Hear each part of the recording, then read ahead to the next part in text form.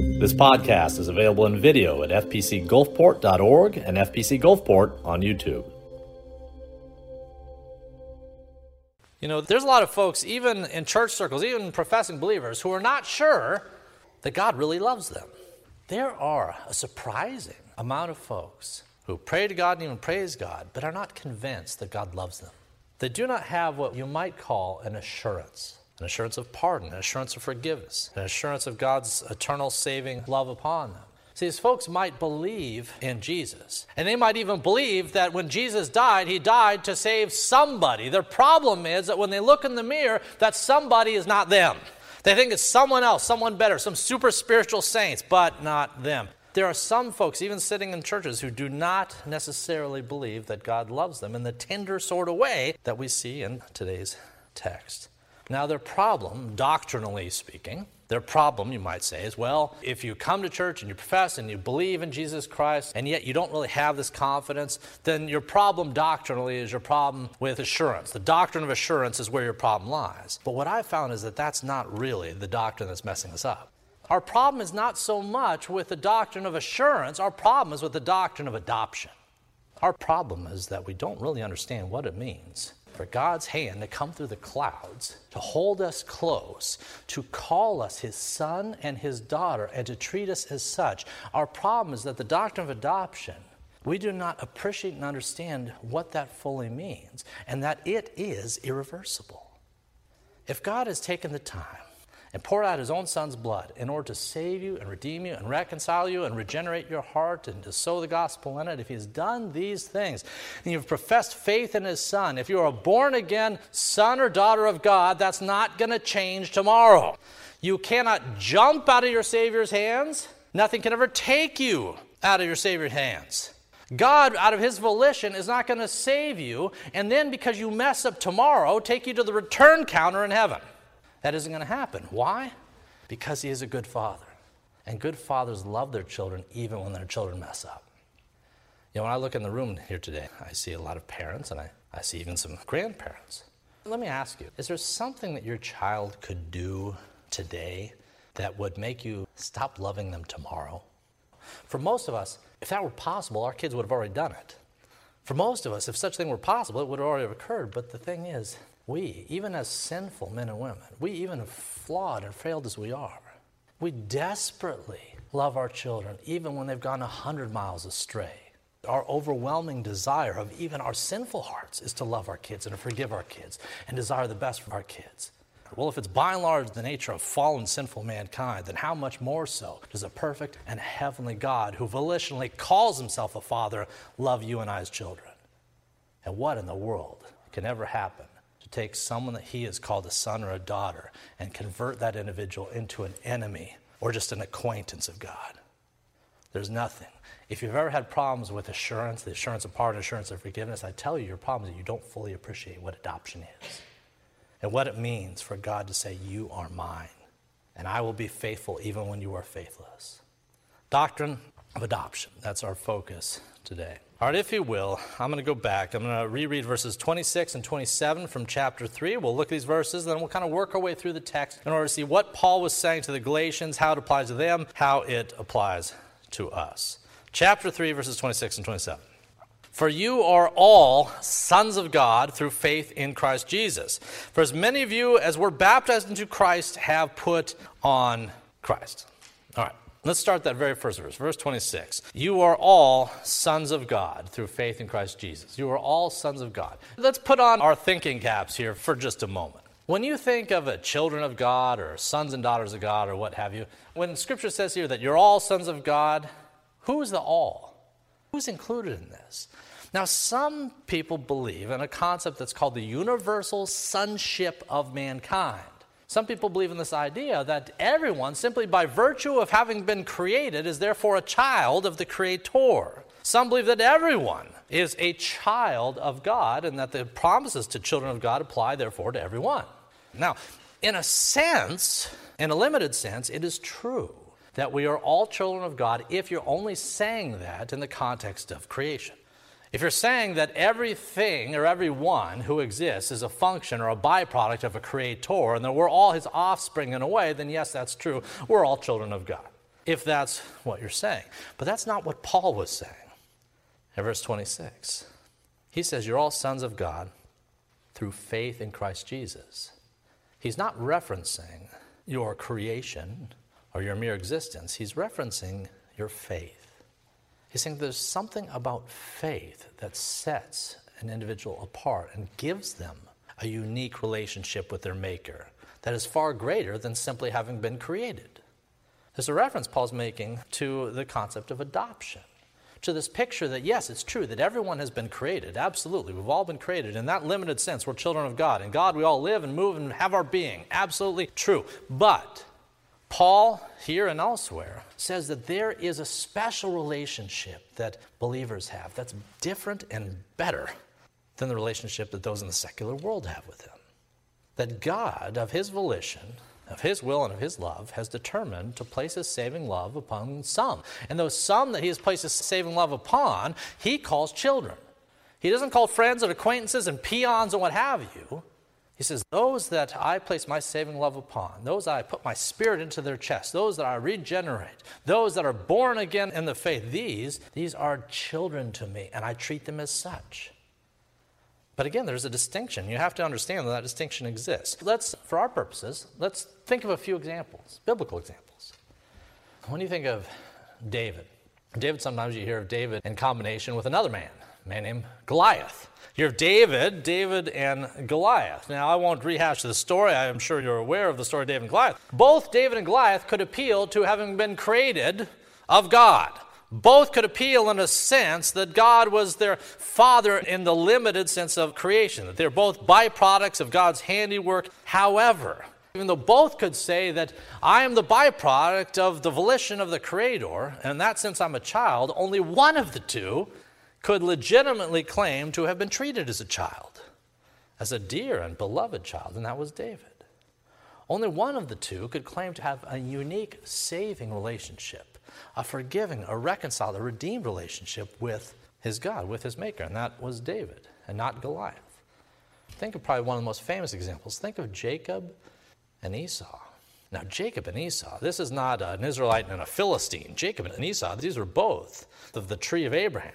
These are both of the Hebrew people. When you have Jacob and Esau, you have brothers who were born of the same womb. They were twins, in fact. And yet, one of the most famous verses in Scripture that deals with matters of adoption and election and the like is this. God says, Jacob I have loved, and Esau I have hated. In God's own words, he says, look, there is a distinction.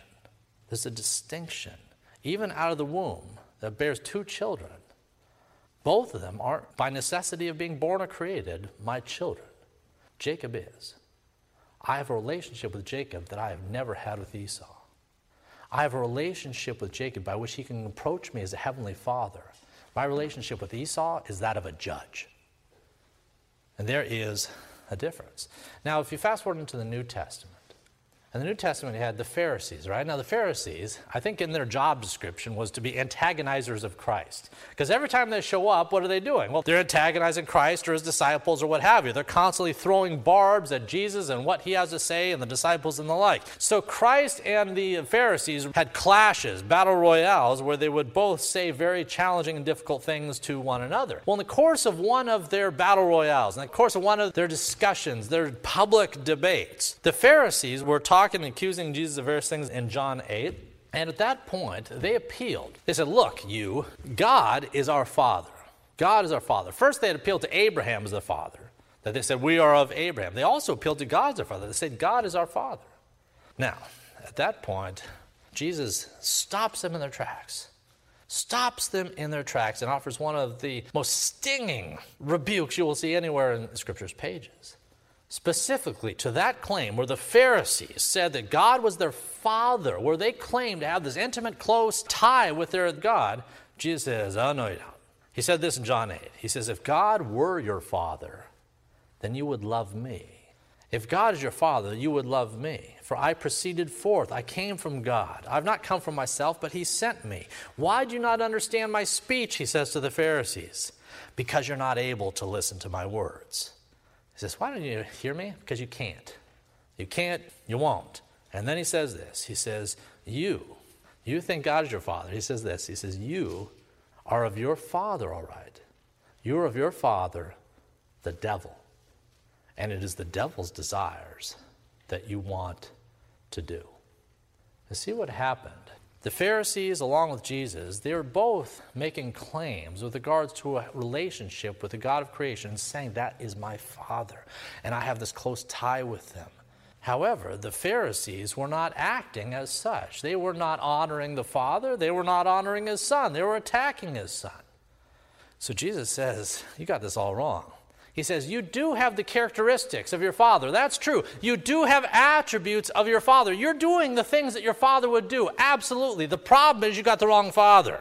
If that was your father, if God was your father, if Jehovah was your father, then you'd act accordingly. And first and foremost, you would know and love me. But you don't. You don't love me. You don't love the people. You're making everything difficult for those around you. You're antagonizing. You're accusing. You are showing the fruits of your true father, the devil. You can imagine how that went over. You can imagine the thought and the response. The point for our purpose this morning is this, that everyone does have a spiritual father. It's one of two. It's him or him. Christ here says the Pharisees, they are not of their Father in heaven. And if they were, then they would love him. If God were your Father, you would love me. Now in verse 26 of Galatians, to go back to our text, Paul is saying the same thing, the exact same thing. He's not saying in the context of arguing with the Pharisees, but he's making the exact same point. He says your sonship to God, the evidence that you are God's child, son or daughter, the evidence of that, the sonship that you have is contingent upon one thing, your faith in Christ, your faith in his only begotten Son. Specifically, he says this. He says, you are all sons of God through faith in Jesus Christ. There is no universal sonship that all mankind can appeal to. If there were, everyone would be in the kingdom in the time yet to come. But that's not the way it works. God's saving love is not upon all, but it is upon those that he has reconciled, those who he has called his own, those who have faith in me, Jesus says. That is the singular distinction of whether that's your Father, how you relate to his Son. Let's see how Paul builds on that in verses 28 and 29. Verse 28, there's neither Jew nor Greek. There's neither slave nor free. There's neither male nor female. For you are all one in Christ Jesus. And if you are Christ, then you are Abraham's seed and your heirs according to the promise. Let's rewind a bit to what we talked about last week.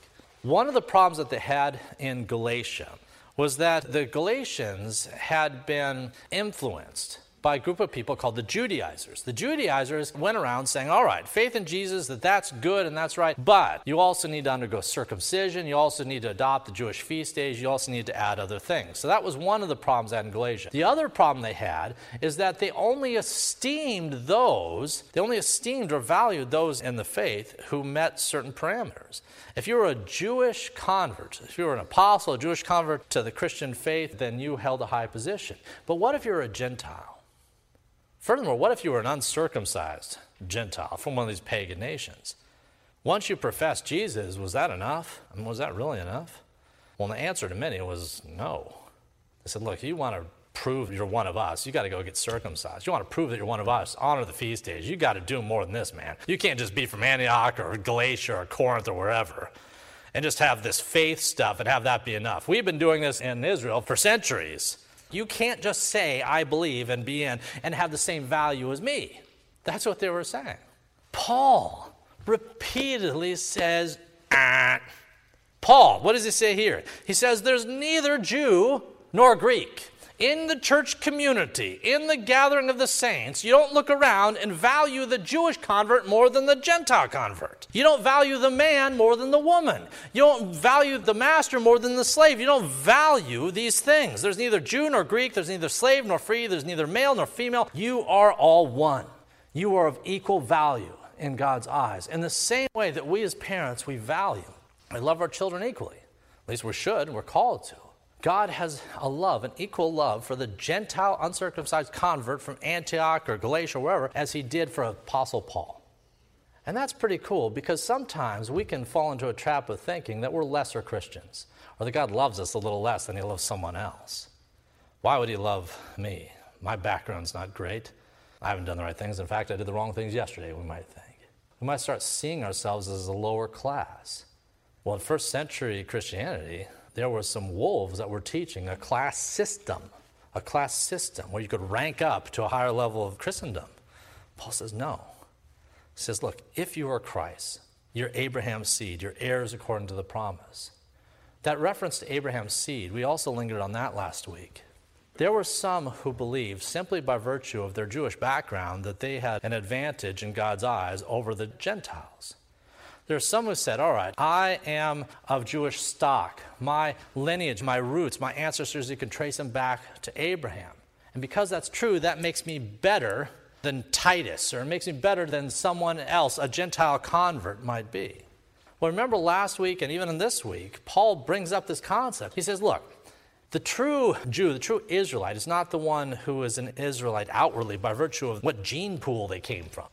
The true Israelite is the one who has the faith of the father of Israel, Abraham. The true Israelite, the true son or heir of Abraham, is not necessarily the Pharisee who can happen to trace his lineage back to Abraham. Rather, it is he, even if it's Titus from Crete, even if it's the uncircumcised Gentile, such a one is more a son, more a daughter, more an heir of Abraham and of God the Father than the greatest Pharisee among us if he does not know Christ. So this is Paul's emphasis in verses 20 and 29. He's leveling the playing field. He's been doing this throughout the book of Galatia, but it hits a crescendo here. There's no segregation, there's no qualifiers in God's church. All right, let's look at verses 1 through 5 of chapter 4. Now I say that the heir, as long as he's a child, does not differ at all from a slave, though he's master of all, but is under guardians and stewards till the time appointed by the Father.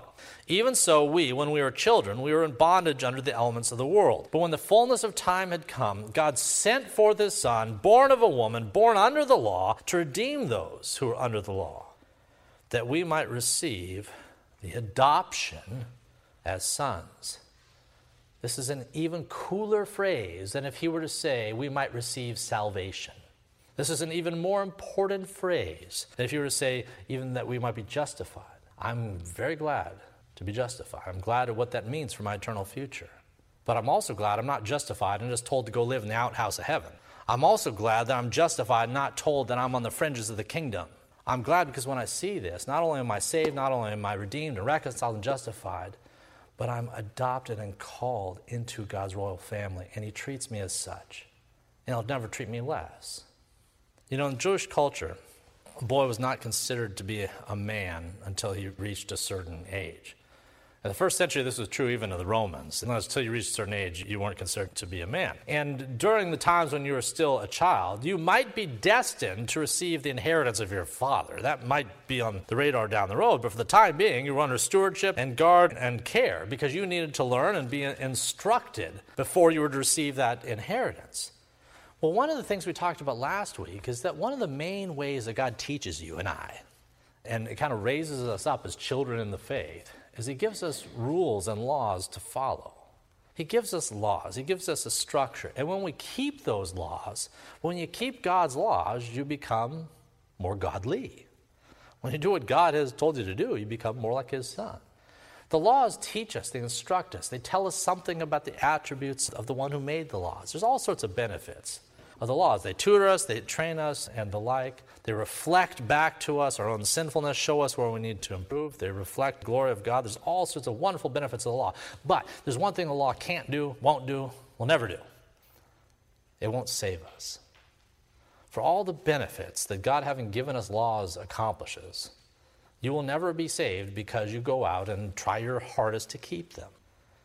Now, that was a message that many the Pharisees, many in Galatia, many in Israel, many even in the world around us today believe that law keeping, being good, doing enough, accomplishing enough good works, minimizing bad works, that's sufficient, that's really what God's looking for. Well, in this text we see that the law can't save us. The law can't save us, but in time, God had to send his son, which is what we're going to celebrate when we come to the table. God knew that we can't keep his law, won't keep his law, didn't keep his law in the past, won't keep his law completely in the future. He knows that we failed, and he knows that the wages of that failure is death. And so he sent his only begotten son to die on the cross that our punishment, the punishment that was due to us, would fall upon him. In time, he did this. He redeemed us. And upon redeeming us by pouring out that which is most precious to himself, his own son's blood on Calvary, upon purchasing you and I with that price, he then says, welcome into my family. Man alive, sometimes we have a small view of these sorts of things.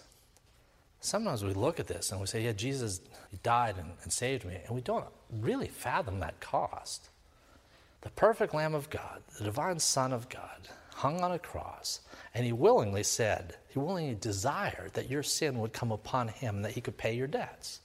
And then when all was said and done, when we were redeemed and reconciled and justified and made righteous because of what he did and his substitution on our behalf, he didn't leave it at that. He then says, you have now a relationship with the Father. He says, you are adopted, and you will never be disowned, no matter what you might do. This is the fatherly aspect of God. Let's consider that fatherly aspect in our final verses 6 and 7. Because you are sons, because you're adopted, which is the last thing verse 5 said, because you're sons, God has sent forth the Spirit of his Son into your hearts, crying out, Abba, Father. Let me stop there for a moment. So we can kind of sort of get the basics of the gospel. That Jesus died on our behalf, he took our punishment, and because of what he did and sacrificing himself, that we're saved if we believe in him. We can sort of, kind of get that. But let me ask you, what's the proof of that it's happened to you? We sort of understand it in the abstract. That's how the gospel works. That's the equation that equals salvation. But what's the proof that it's happened for you? What's the proof that you have been saved? That your sins have been forgiven, that you are adopted. What's the proof of that? Well, the proof is what he says, verse 6. He says, because you're sons, because you're children, God has sent forth the Spirit of his Son into your hearts. And he cries out, Abba, Father. When you were saved, when your heart was changed, God sent his Holy Spirit into your hearts. We call it the indwelling of the Spirit. Now, what's the proof that's happened for you or for me? What's the proof? Well, those who are of the Spirit, those who have been changed, those who the Spirit is within, will live differently than we used to live. We'll live differently, and we'll be convicted of sin in ways that previously we might not have cared about too much. We'll be increasingly sanctified. We'll still mess up, we'll still sin, we'll still do things that are wrong, and yet we'll feel more guilty as we do it. We'll have a sense that God is cleaning up. If he purchased us, he's now busy fixing and cleaning up that which he's purchased. The example at the 9 o'clock service, the example I gave of this, it actually is Charles Spurgeon's example. He said this. He says, all right, before you were adopted, before the Spirit came into your heart, you were like a pig at a trough, right? The trough is all the things of this world, all this sin and wickedness and depravity and all that stuff. He says, at one time, you were like a pig at the trough, and your head was just buried into that stuff, and you were eating it down, and you thought that that was fine and sufficient and the like. Well, you could take that pig, the trough, and you could go over to the side, and you could put down several plates from the finest restaurants in Gulfport, Mississippi. You know one of them is going to have a po' boy on it. You could put the finest plates, the finest meals. You can go to Shaggy's, Felix's, my favorite. You can go all these different places. And you can put all those plates down with the fine food, all shaped, looking delicious and the like. And you can have the trough, and you can let loose the pig, and where's he going to go? Well, the pig is going to go to the trough. Why? Because that's what he knows and that's what he likes. That's what he wants. The fine, good quality, maybe even healthy stuff, not so much. He wants that. Now, let's say that you could snap your fingers and change the heart of the pig into the heart of a man. Let's say you could make a man out of a pig. Well, what would happen? Well, a man looks down the trough and says, dear heavens, what am I doing? This is gross. A man looks down the trough and says, I don't want that. That's disgusting. But those dishes, those look pretty good. The heart of a man understands something about the trough he had previously been immersed in.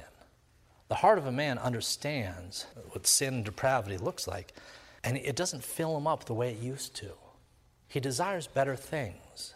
He desires spiritually healthier things. Now, occasionally, such a man might still return to the trough. Occasionally, such a man might still like and even engage in things he shouldn't do and put his head down in that mire. But it's like rot in his gut. It doesn't fill him, it just makes him sick. He just can't abide by what he used to love.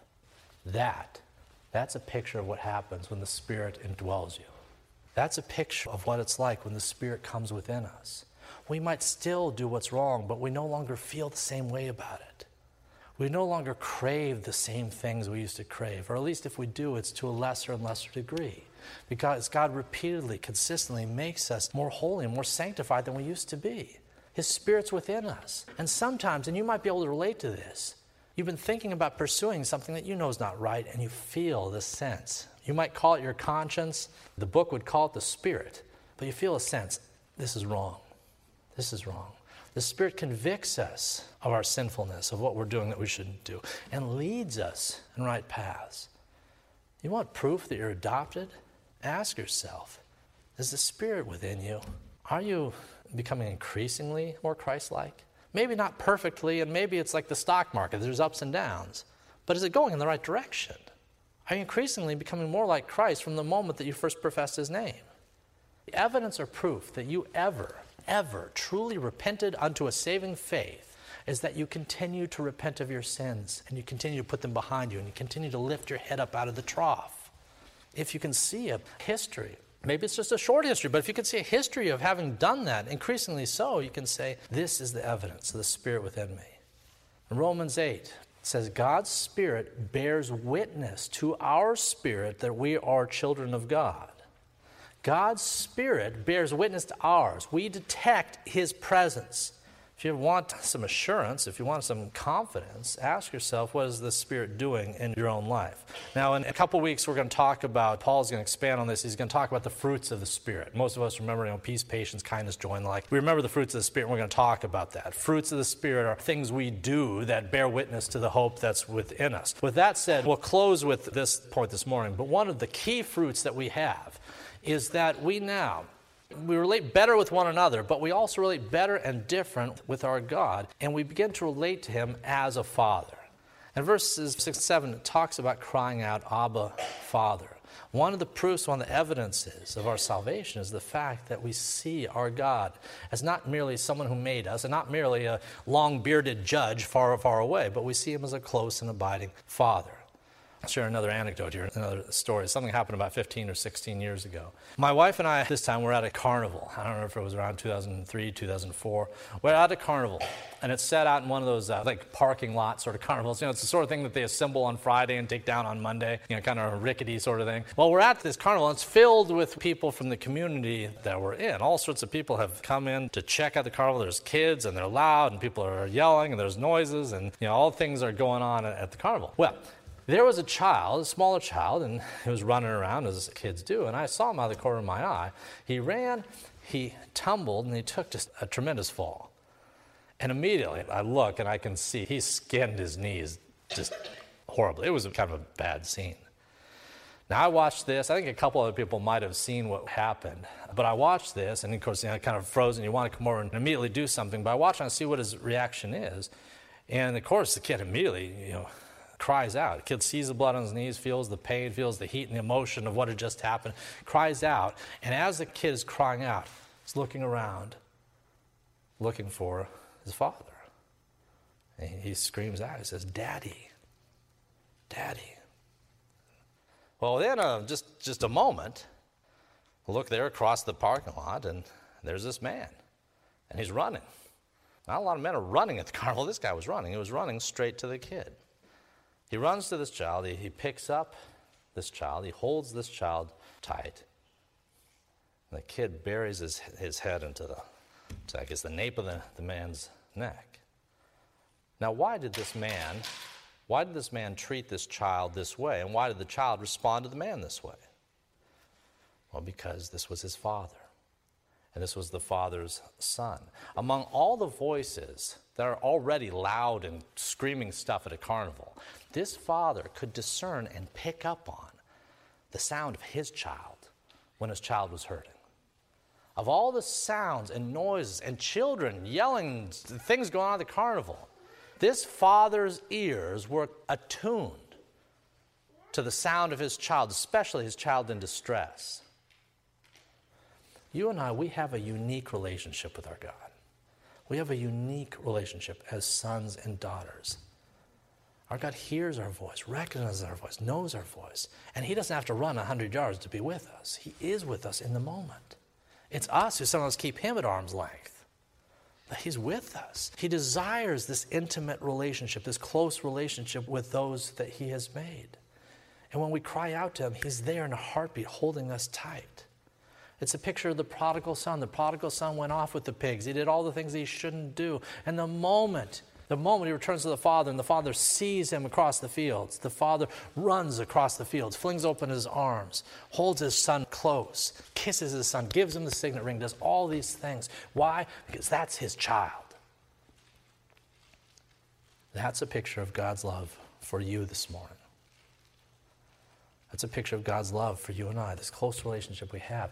And so, as we contemplate our own skinned knees this week, as we contemplate the horrors and the heartache that we may be going through, maybe things that no one else even knows about. In church circles, everyone knows if so-and-so's got an illness. Hardly anyone knows if someone is suffering from horrible depression or anxiety, or if there's some spiritual or sin issue going on in their hearts or lives. If you and I, if that's where we're at, if our hearts are broken and we're hurting, and there's things that we can't even tell anybody else for fear of what they might say or think, know this: the moment we cry out, Abba, Father, he's there. He's there with us. He's caring for us. He's holding us tight. And that won't change tomorrow. Others might let you down in life. It can and probably has happened, but our Heavenly Father won't. If you are hurting today or tomorrow, remember that promise. Try crying out to him in prayer, Abba, Father. Let's pray.